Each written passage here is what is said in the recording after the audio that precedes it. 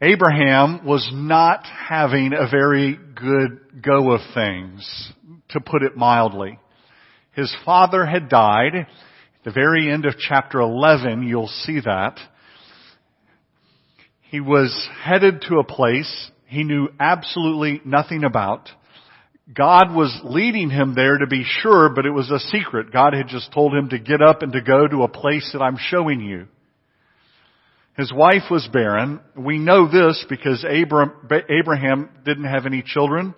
And when God makes this further promise to him, when he elaborates on the promise in Genesis 15, obviously we learn a lot more about this situation. Abraham raises the objection about how it is that he is going to be the father of a great nation when he has no children. He has left his people. True. He has Sarah with him. He has Lot with him. He has his servants with him. But headed from Ur of the Chaldeans to this land that the Lord is going to show him, he has nothing. He is leaving all of his people. If you have ever left your people, you know what a big deal this is. Probably an even greater deal in this day and age, because he would have never had contact with those people ever again.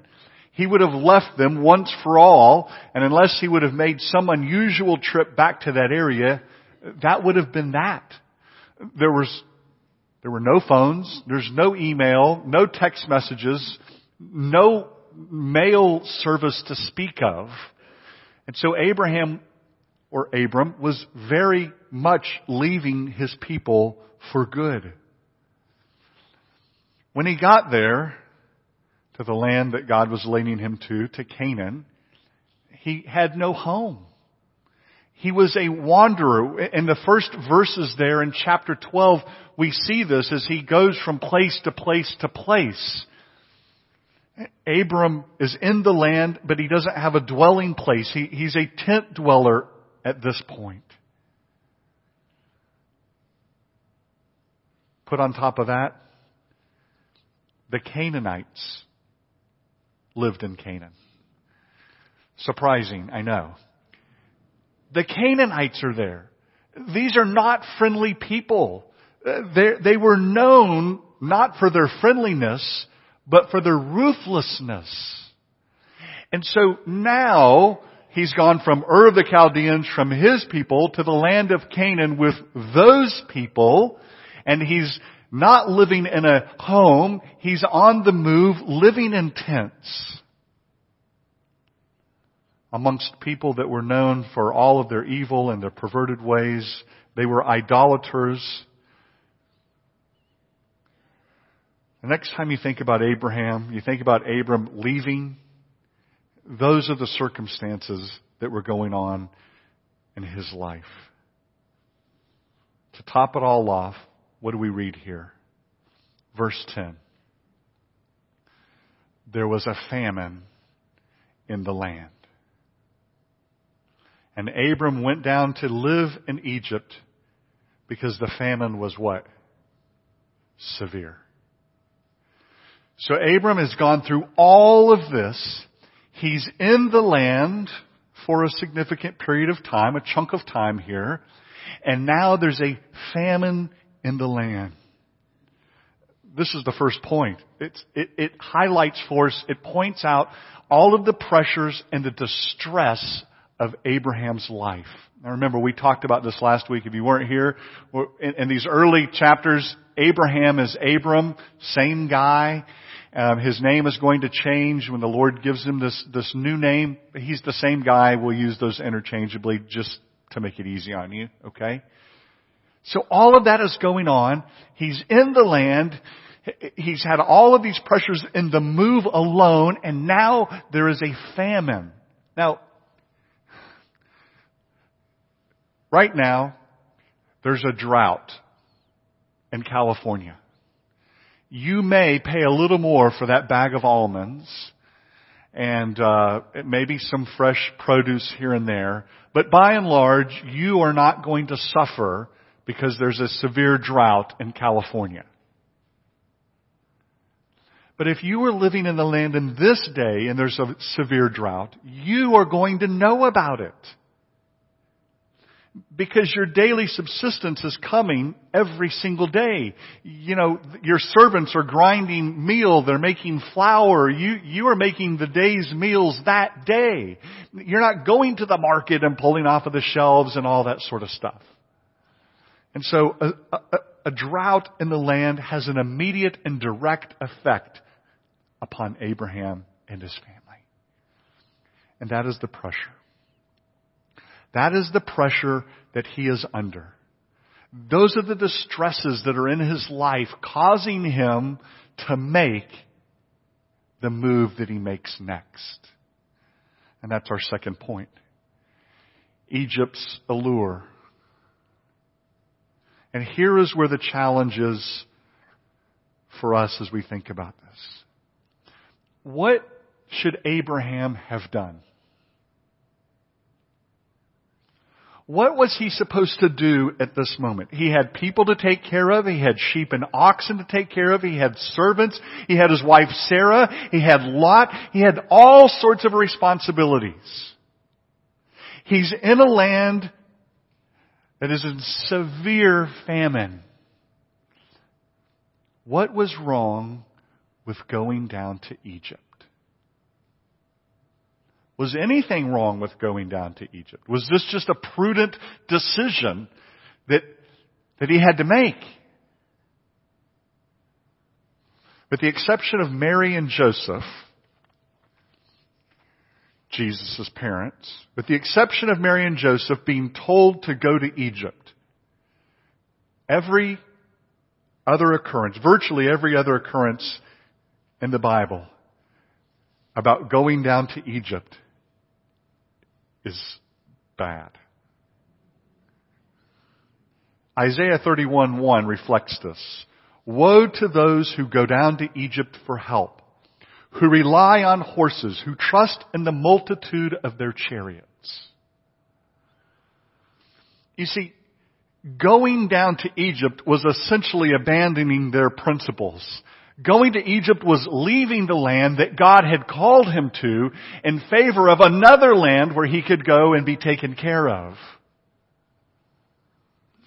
Egypt held all of the other gods. Egypt was the world. And they were worldly. Years ago, a lot of years ago, I was preaching a sermon. See how deftly I'm going to tie together the new members now and this sermon.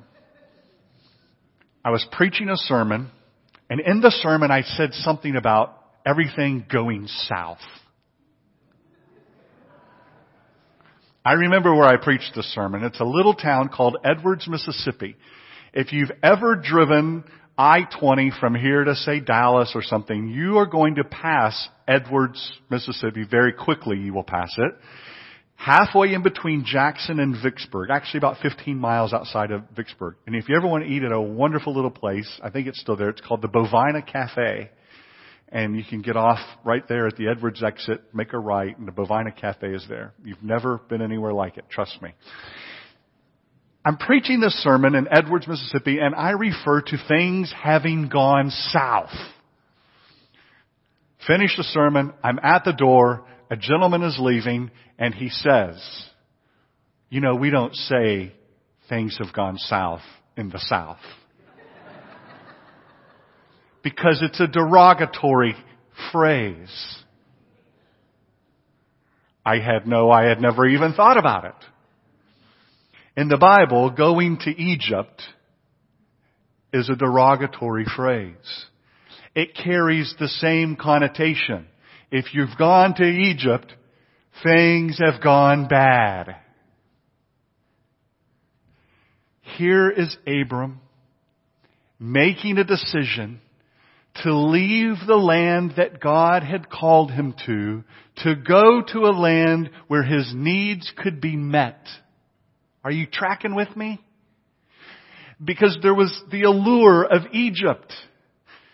They had the granaries. Pharaoh had the wealth. They could take care of. They could sustain. You had the Nile. You had green lushness.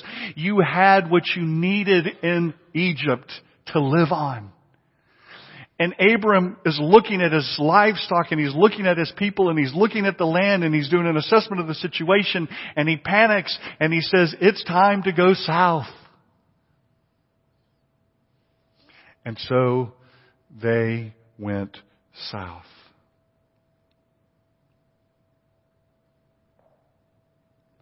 Instead of trusting God's promises, instead of trusting that God had led him to the land, and if God had led him to the land, what? He would take care of him. Instead of trusting that if God led him to the land, that God would take care of him, Abram makes a decision to leave the land that God had called him to and go to a land that he thought would provide for him. This is where the rational person begins to win. This is where we begin to go, okay, well, what was Abraham supposed to do? Stay in the land and starve? And of course the answer is no. But would the God who called him to the land that he was promising to him, listen, the promise entailed making his descendants so numerous that they were going to inhabit the earth, making him a blessing to the nations. I mean, the promise starts off fairly significant in its nature. And here Abram is letting go of the promise in order to go to another land. But just think about it. Just think about other instances that you know of.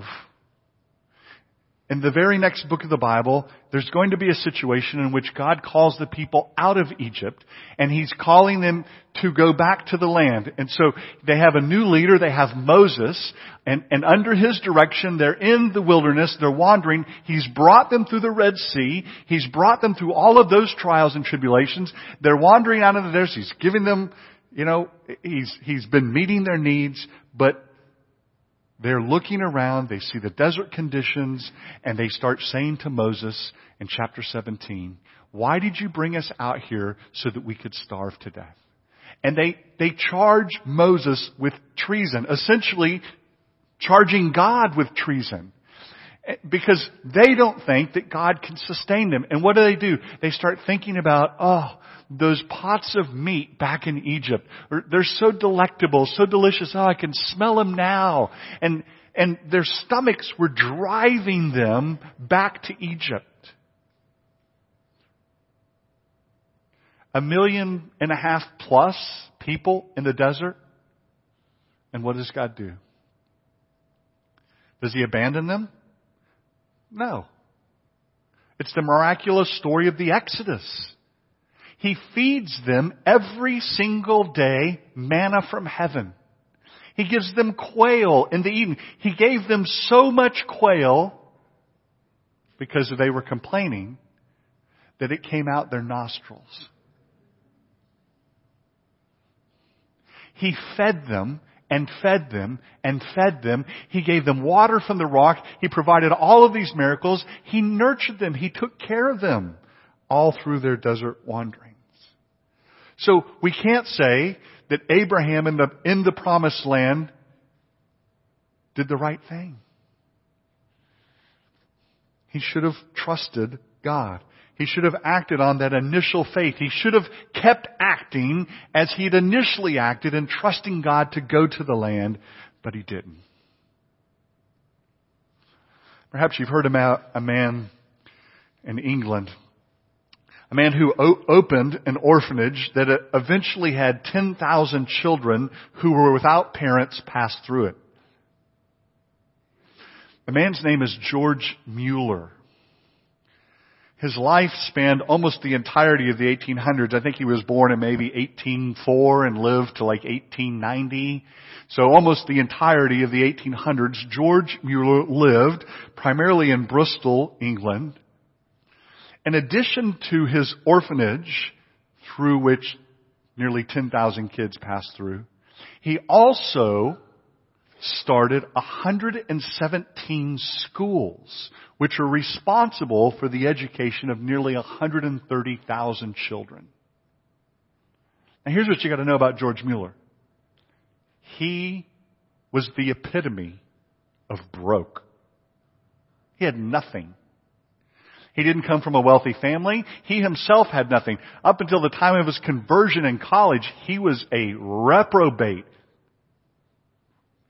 I mean, bad dude. He was known as a liar, cheater, thief until his conversion in college, university, early, late school, that time period of his life. He felt called to care for these children that he saw on the streets. With no wealth to speak of, never having asked for money, ever making his needs known, he began to pray. Here's one of the stories. The stories, if you have not read them, are nearly unbelievable. If you have read them, you know they're unbelievable. I have a hard time when I read George Mueller's stories. Did you know this, though? George Mueller diaried nearly every accounting, and it's in his own pen that he wrote about all the things that happened. Here's one of the stories. The children are dressed and ready for school, but there is no food for them to eat, the house mother of the orphanage informed George. George asked her to take the 300 children into the dining room and have them sit in the tables. He thanked God for the food and waited. George knew that God would provide food for the children. He always did. Within minutes, a baker knocked at the door. Mr. Mueller, he said, last night I couldn't sleep. Somehow I knew that you would need bread this morning. I got up and I baked 3 batches for you. I'll bring it in. Soon there was another knock at the door. It was the milkman. His cart had broken down in front of the orphanage. The milk would spoil by the time the wheel was fixed. He asked George if he could use some free milk. George smiled as the milkman brought in 10 large cans of milk. It was just enough for the 300 thirsty children. Go read George's stories. Story after story after story, accounting after accounting after accounting of God meeting his needs. There's still the George Mueller Institute or something along those lines in England. They never, ever advertise for money. They never make their needs known. They just pray. Jesus instructed us not to worry, didn't he? He told us that the Father takes care of the birds of the air and the lilies in the field, the flowers of the field. And He said, if He takes care of them, how much more will He take care of you, the children that He loves?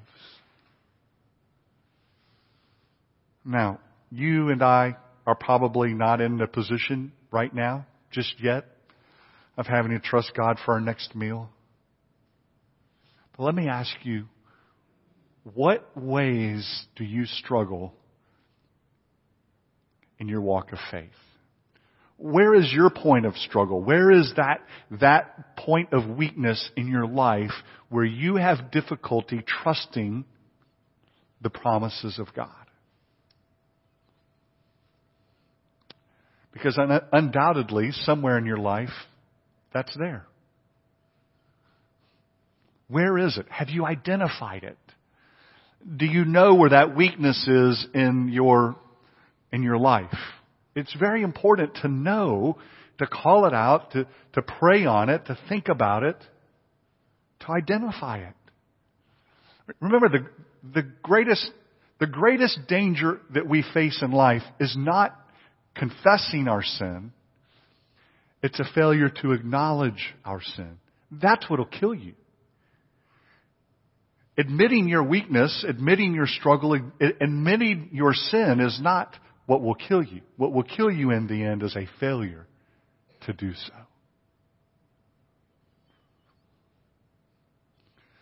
That's the allure of Egypt. It's that our needs can be met out there instead of providentially by the Lord. It's that the Lord needs me to help Him along in this endeavor of my life. And I can do it best if I do it my way and not His way. And that was the struggle that Abraham had.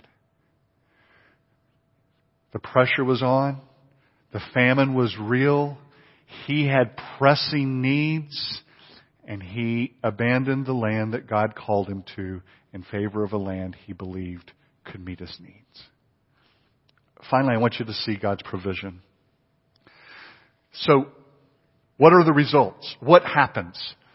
Abram and Sarah, they're going down to Egypt. Let's just put it this way. They're embroiled in a little bit of controversy. Because on the trip down, Abram, looking at his beautiful wife, who also is his half-sister, let's not go there this morning, okay? So there were no rules governing that particularly at this point. She's also his half-sister, which some people have pointed out. It wasn't technically a lie, but it was. On the way down, he realizes when we get to Egypt, they're going to see your beauty just like I've seen your beauty, and Pharaoh's going to want to take you into his palace. He's going to want you to be one of his wives. So let's figure out a story. Let's get our story straight so that I'm not in danger and everything will be okay in the end. And so they put the story together. Abraham puts the story together, but it is a story that nearly cost Abram and Sarah their lives. Because when Pharaoh finds out, we don't know how, but the best guess is Sarah told him,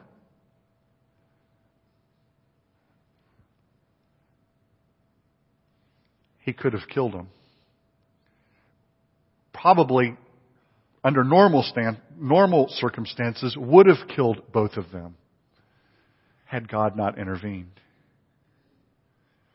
And some strange twist, God intervenes in all of this, right? And what do we read? He intervenes in this. The Egyptians give up they give up all sorts of stuff to him.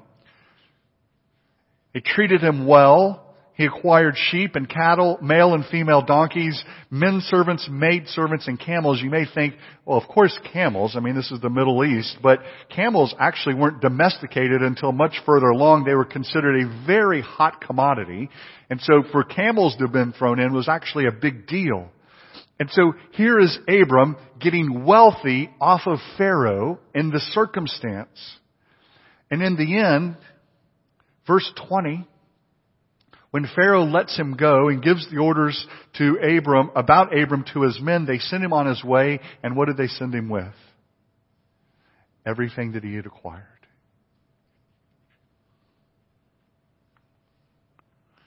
Verse 17, we know that the Lord intervened. Yahweh intervened. He afflicted serious diseases on Pharaoh and his household because of Abram and Abram's wife Sarah. And so through all of that, he summoned Abram, put it all together, chastises him, but sends him on his way. Why? Well, very practically speaking, the story's not over. I mean, it's kind of like watching a movie, right? And you're on the edge of your seat, and then you realize, we're only halfway through, he can't die yet. And of course, in this story, what has happened? What happened at the beginning of chapter 12? At the beginning of chapter 12, God has made a promise. He has promised Abram that he is going to be a significant feature in his redemptive plan. And that hasn't happened yet. And so even though Abram has made these decisions for himself and he's turned and he wants to go down to Egypt and he's going to protect his family and take care of everything, God's not done with him yet. God's not through with him yet. God still has to use him for his own glory. He has plans for Abraham, and they're not fulfilled yet. And so very practically speaking, Abraham can't die. Because God is going to use him and He is going to make him the father of a great nation. He is going to give him a son. And he hasn't done that yet. And so he and Sarah can't die, and Sarah can't become one of Pharaoh's wives, and it can't all work out that way. And so God intervenes. But can I tell you something? Listen, this is classic Yahweh, isn't it? Taking disasters, and out of those disasters, showing His goodness and His grace and His mercy. Now let me ask you, what do you leave with this morning from a story out of Genesis 12, the second half? What do we walk away with? Here's the first thing. God does not abandon His purposes. He will glorify His own name. He will bring to fruition His plans. You don't know them. What you know is what He has called you and I to do and be from His Word. Listen, His normal mode is not to speak audibly to us. His normal mode is He has revealed His will in the Word to us. And so we go and we do. In Abraham's life, because he did not have the revelation that you and I have, he was at work. But what we see here is that God will bring about His own purpose. And the second is this. You will never be too far along in your journey of faith that you do not need God's grace. Your salvation, my salvation, our salvation is by grace. First to last. You don't start on that track and then leave it. You stay on it the entire way. And this is a resounding theme in Abraham's life. He was saved by grace through faith. He was saved by grace through faith. That's just the reality of it. And he needs that grace every step of the way. And he started out well, and then he messed up. And so, if you're here this morning and you think the message of the gospel is, I get saved and then I do the heavy lifting the rest of my life, hear this message. Your salvation is by grace through faith. And this not of yourselves. It is the gift of God so that no man can boast. Abraham is going to need the intervention of God's grace not once, not twice, multiple times. You know why? Because he's a sinner saved by grace too. Just like you and I are. Let me take you to a quick passage and we're going to sew up right here. Galatians chapter 3. If you've got your Bibles, you may want to turn there, or you may just want to make note of it. Galatians chapter 3. The Apostle Paul starts talking about faith and the observance of the law. I want to pick up in verse 6, because he says this. This will just give you that little bit of insight. Consider Abraham, Paul says. He believed God, and it was credited to him as righteousness. Understand then that those who believe are children of Abraham. He's talking about us. The Scriptures foresaw that God would justify the Gentiles by faith and announce the gospel in advance to who? Abraham. All nations will be blessed through you. So those who have faith are blessed along with Abraham, the man of faith. Was Abraham a man of faith? Absolutely. Was it by the grace of God? You betcha. How about this? Because we are often inclined, okay? You hear the story of Abraham, you think about your own struggle, and here's what we do. I'm just going to try harder. That's what I've got to do. I've got to buckle down and do more. I've got to buckle down. I've got to get busy. I've got to do better. And indeed, if you're a person of faith and if you've met the grace of God, you want to do that. But your salvation is never by that. And here's what I want you to hear. Verse 10. All who rely on observing the law, what?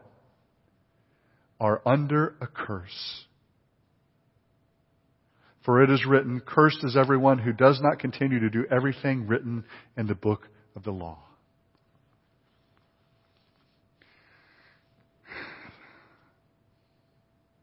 Your salvation comes the exact same way that Abraham's did. And your struggle, exactly the same way that Abraham's struggles came. So when we come and we look at his story, it's easy for us to go, why didn't you just stay put?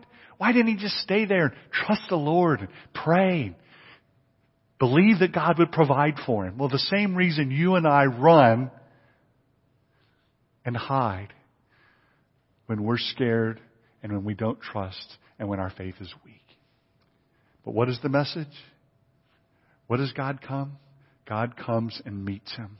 God comes and by His grace continues to labor alongside him. And I want you to know that message this morning as well. No matter what has happened, no matter where you're at, you've begun this journey by grace, through faith, and you will continue by grace, through faith, until the end of it all. Praise be to God. Let's pray. Father, we want to thank you this morning for the message that comes to us from Abraham's life. Father, for your goodness to us in all of life, we praise you. We thank you. We ask, O Lord, continue to labor alongside us as we fail, as we struggle with sin, as we fall down, as we complain. Father, as we don't engage and follow hard after you. We need your grace and we need your mercy. Continue to labor with us as you did our father Abraham, and do it all for your glory. In Jesus' name, amen.